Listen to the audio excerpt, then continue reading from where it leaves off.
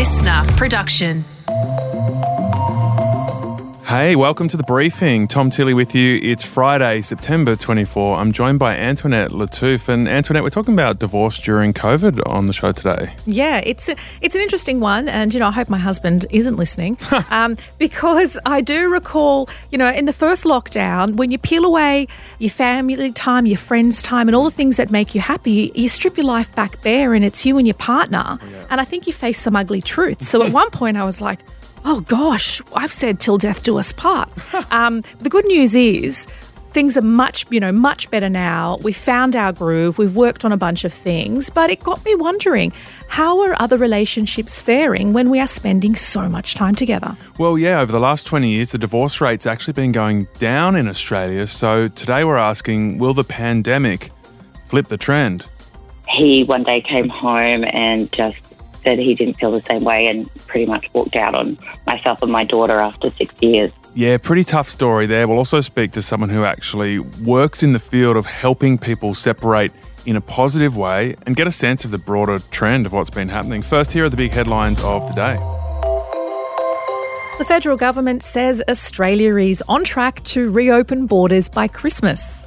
Yeah, Tourism Minister Dan Tehan announced the opening of international borders will happen when the country reaches that 80% double vaccination target. And that's that magic number outlined in the national plan.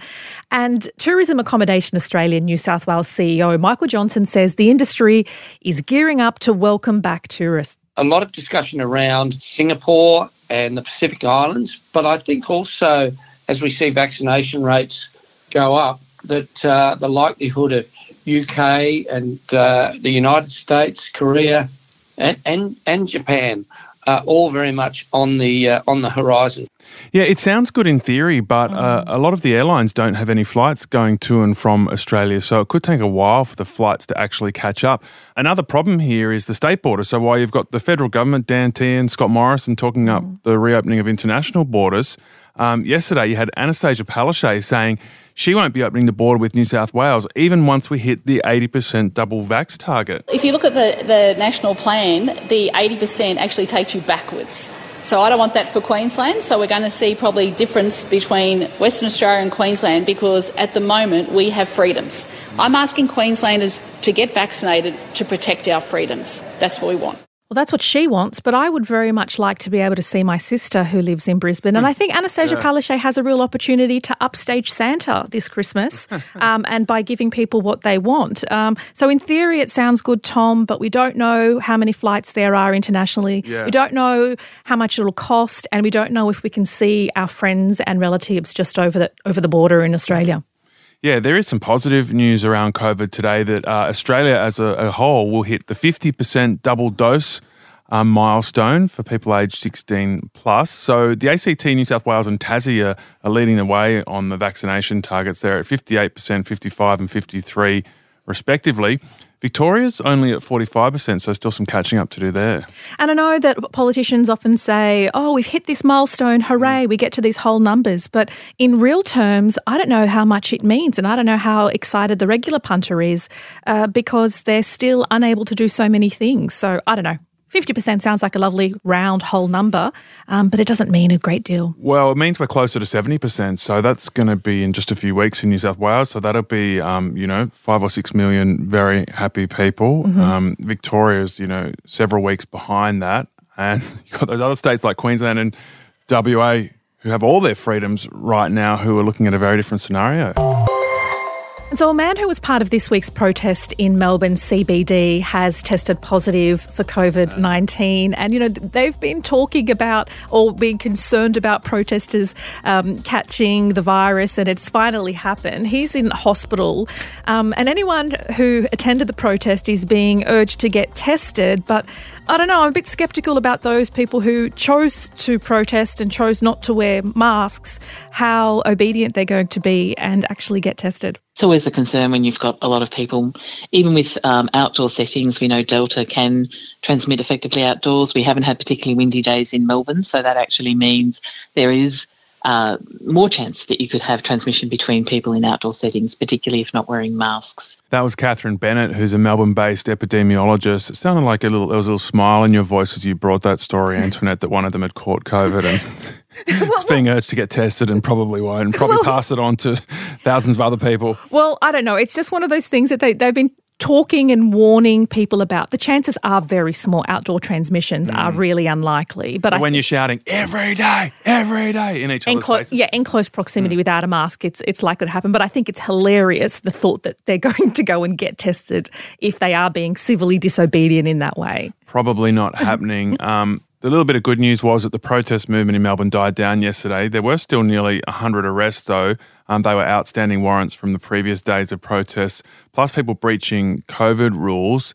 There was some much less encouraging or savoury news. At 2 Melbourne vaccination hubs, staff were abused. As Dan Andrews says here, they were reportedly spat at. Why would you abuse, as I'm told, be spitting on people who are doing that sort of work? That's ugly, it's uncalled for. I'm not sure whether those people can be identified, but if they can, it'd be my expectation that Victoria Police would deal with them. Look, it is absolutely ugly and uncalled for, but I think there's a real power in these instances in actually hearing from frontline workers and nurses rather than just a cranky Dan Andrews.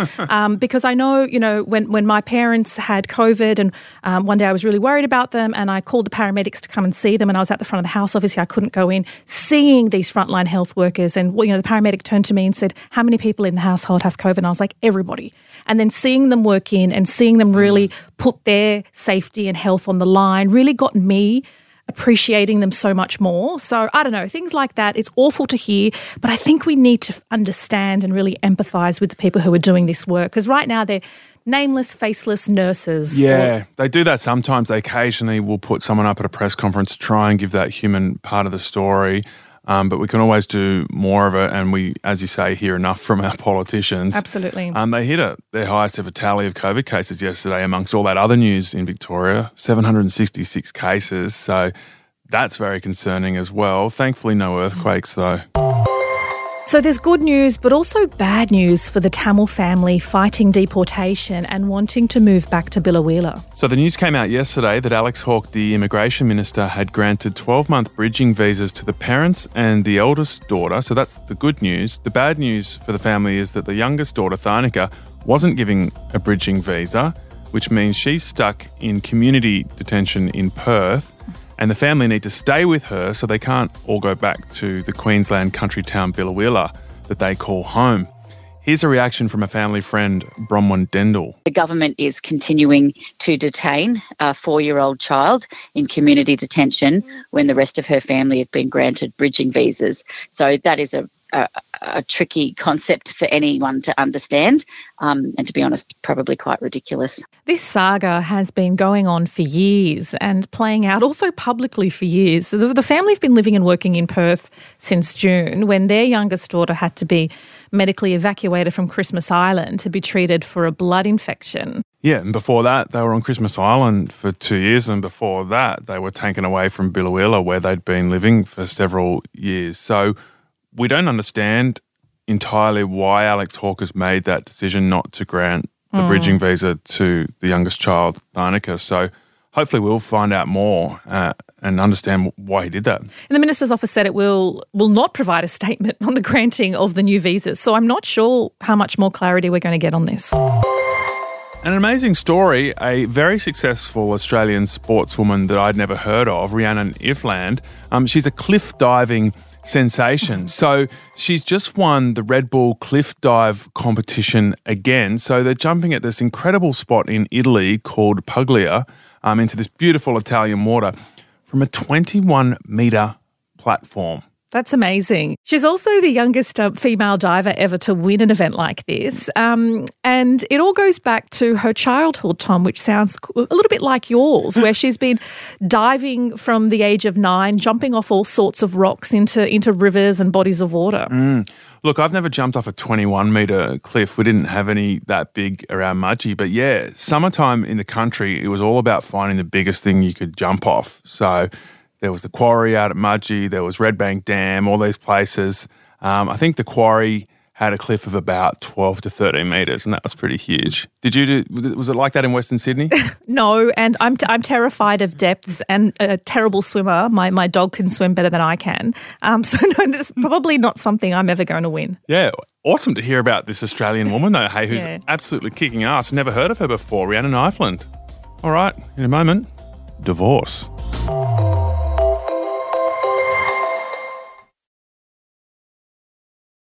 So maybe pets have enjoyed lockdown, but that's probably about it. No, actually, I'll add my herb garden. It's the first time it's not dry and desperate. But, us humans have been stuck at home. Some of us have lost jobs. And the general uncertainty in the world is super stressful. And, of course, that hasn't been easy on relationships. Yeah, so this briefing is about divorce during COVID. And we're asking whether the pandemic will actually flip the divorce trend. So over the past 20 years, the divorce rate has been steadily declining. But in June last year, Google searches for divorce hit a record. Yeah, so will COVID turn around the declining divorce rate? Now, we can't actually capture the data on that yet because couples need to be separated for 12 months before filing for divorce. So the data's not in yet. But anecdotally, a lot of couples have struggled, including Laura Smith, whose marriage recently broke down. Laura, thanks for joining us. What happened to you guys and what role did the pandemic play? When it hit, I guess, for us, we were quite happy. Well, I thought we were quite happy. And then the pressures of him losing his job, me having to support him and pay for the mortgage and potentially, look at losing my own job because I was on probation. I think it just got to him quite a lot more than it got to me. He one day came home and just said he didn't feel the same way and pretty much walked out on myself and my daughter after 6 years. So it was a bit of a shock. I thought, I was doing the right thing by supporting the family and supporting us going forward. But obviously he just mentally couldn't cope with trying to find new work and not being able to help support us. Yeah, for a lot of blokes, that stuff can really hit the self-esteem, which can then have all kinds of ongoing effects. Do you think COVID has brought out problems that were already there or created completely unique problems that you couldn't face? I think it puts pressure on what already exists. I believe there was something that he already had underlying, but he just wouldn't talk about it to me. And then being stuck at home together and trying to work around each other, I think it just made the problem a little bit worse. And had you ever considered or discussed separating or splitting up before the coronavirus crisis? No, and I think that's what upset me the most. I actually didn't even know he was breaking up with me, I guess you could say, or wanting to leave until he kind of said, I'm leaving. I thought we were actually having a discussion around, he just wasn't happy, which he'd never had with me before that day. So it was literally an overnight, I've had enough and I'm leaving.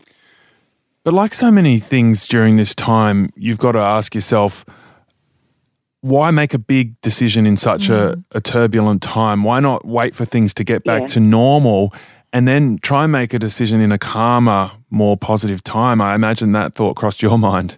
100%. I actually said exactly that to him. And I just said, look, this is not what I want and I'm happy to work on things. But it's like he just lost his mind and left. Do you think when this all dies down, he might want to come back? Are you still holding out hope or do you think it's definitely over?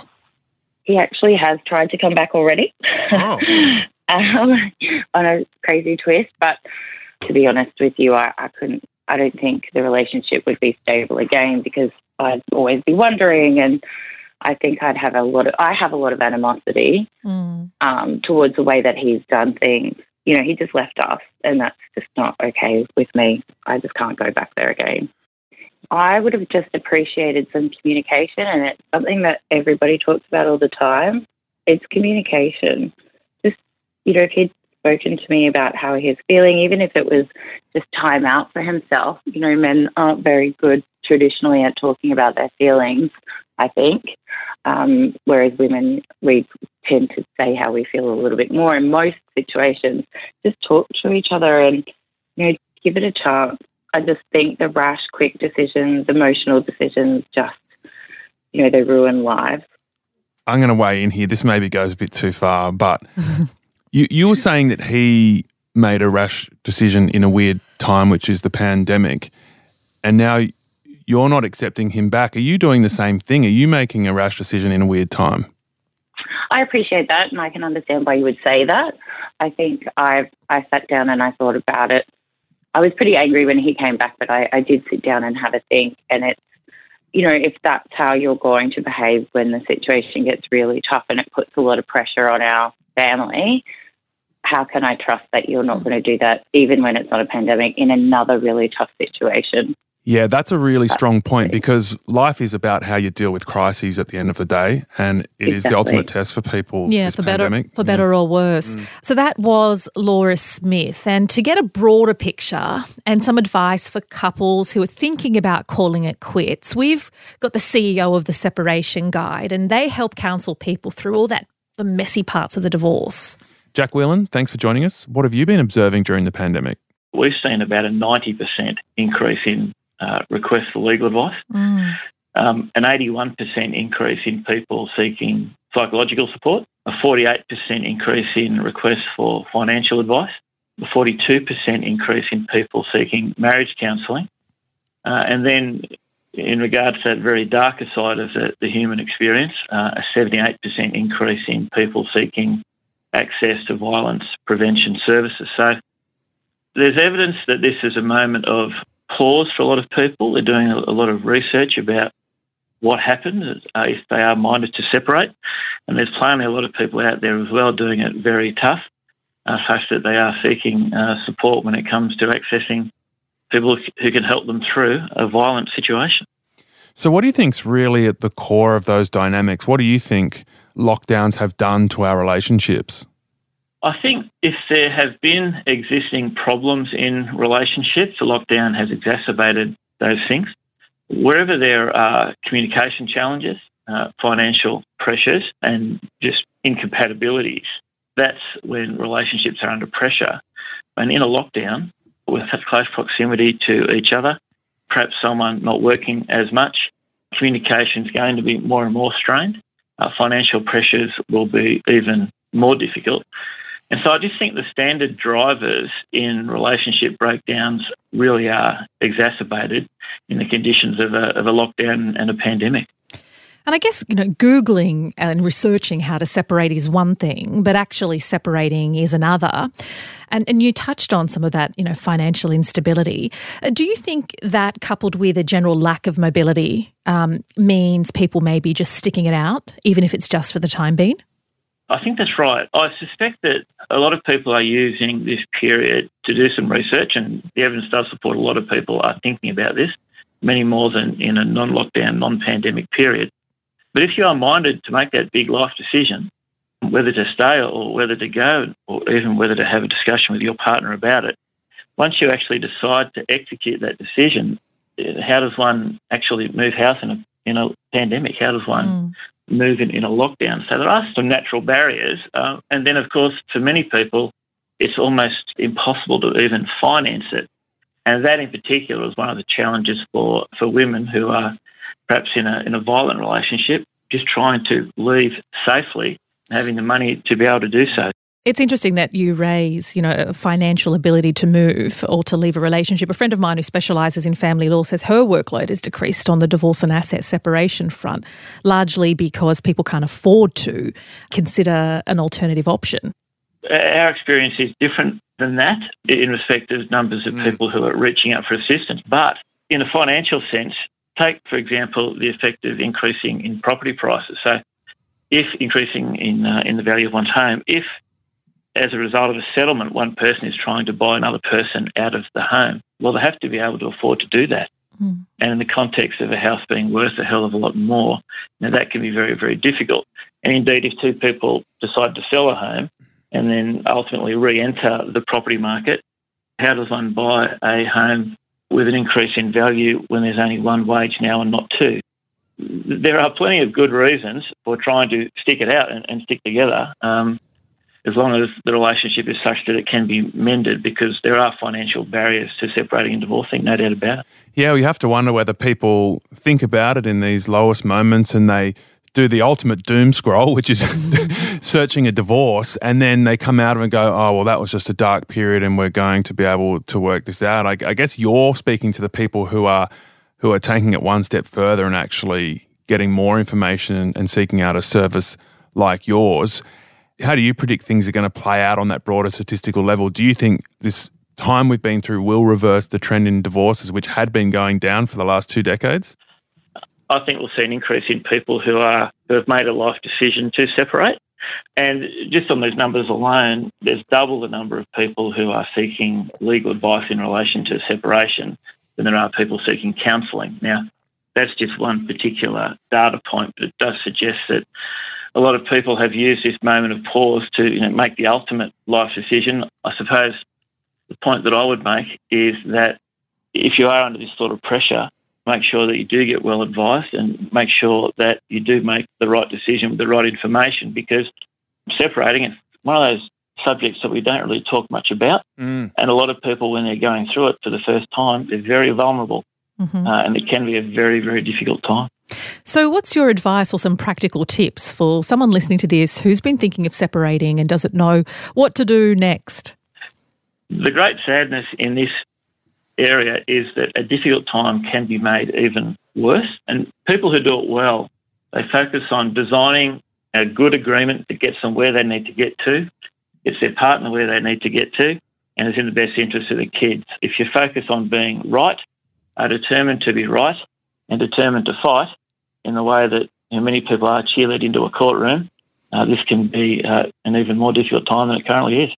That was Jack Whelan, CEO of the Separation Guide. And yeah, I guess a lot of tough stuff to work through there, Antoinette. But it's also been, for a lot of couples, a really positive time. Yeah, obviously for you. You're in your lovely little baby bubble. Yeah, the birthing suites at hospitals are fairly booked up. And I think for some couples, it drowned out a lot of the external noise in their relationships and they could focus on the dynamic between them. Absolutely. And you don't have to deal with those pesky in-laws that sometimes get in the way. Hey, that's it for today. Thank you so much for listening. Don't forget to hit the Briefing Friday quiz on Instagram. It's a lot of fun and it's way easier than the Good Weekend quiz, which is good because that one makes me feel stupid if you see that in The Age or the Sydney Morning Herald. In your city. And have a crack. You may get some right. You may, we won't judge you. Well, maybe I'll judge you a little bit. Judge yourself. Yeah, sure. Do that. All right. Look forward to that. AJ Clementine with Jamila Rizvi on the Weekend Briefing. Hope you have a wonderful weekend. Thank you so much for listening to The Briefing. If you've enjoyed it, tell your friends about it. Post something on Instagram. Spread the love. Review us on the podcast app. And we'll catch you later.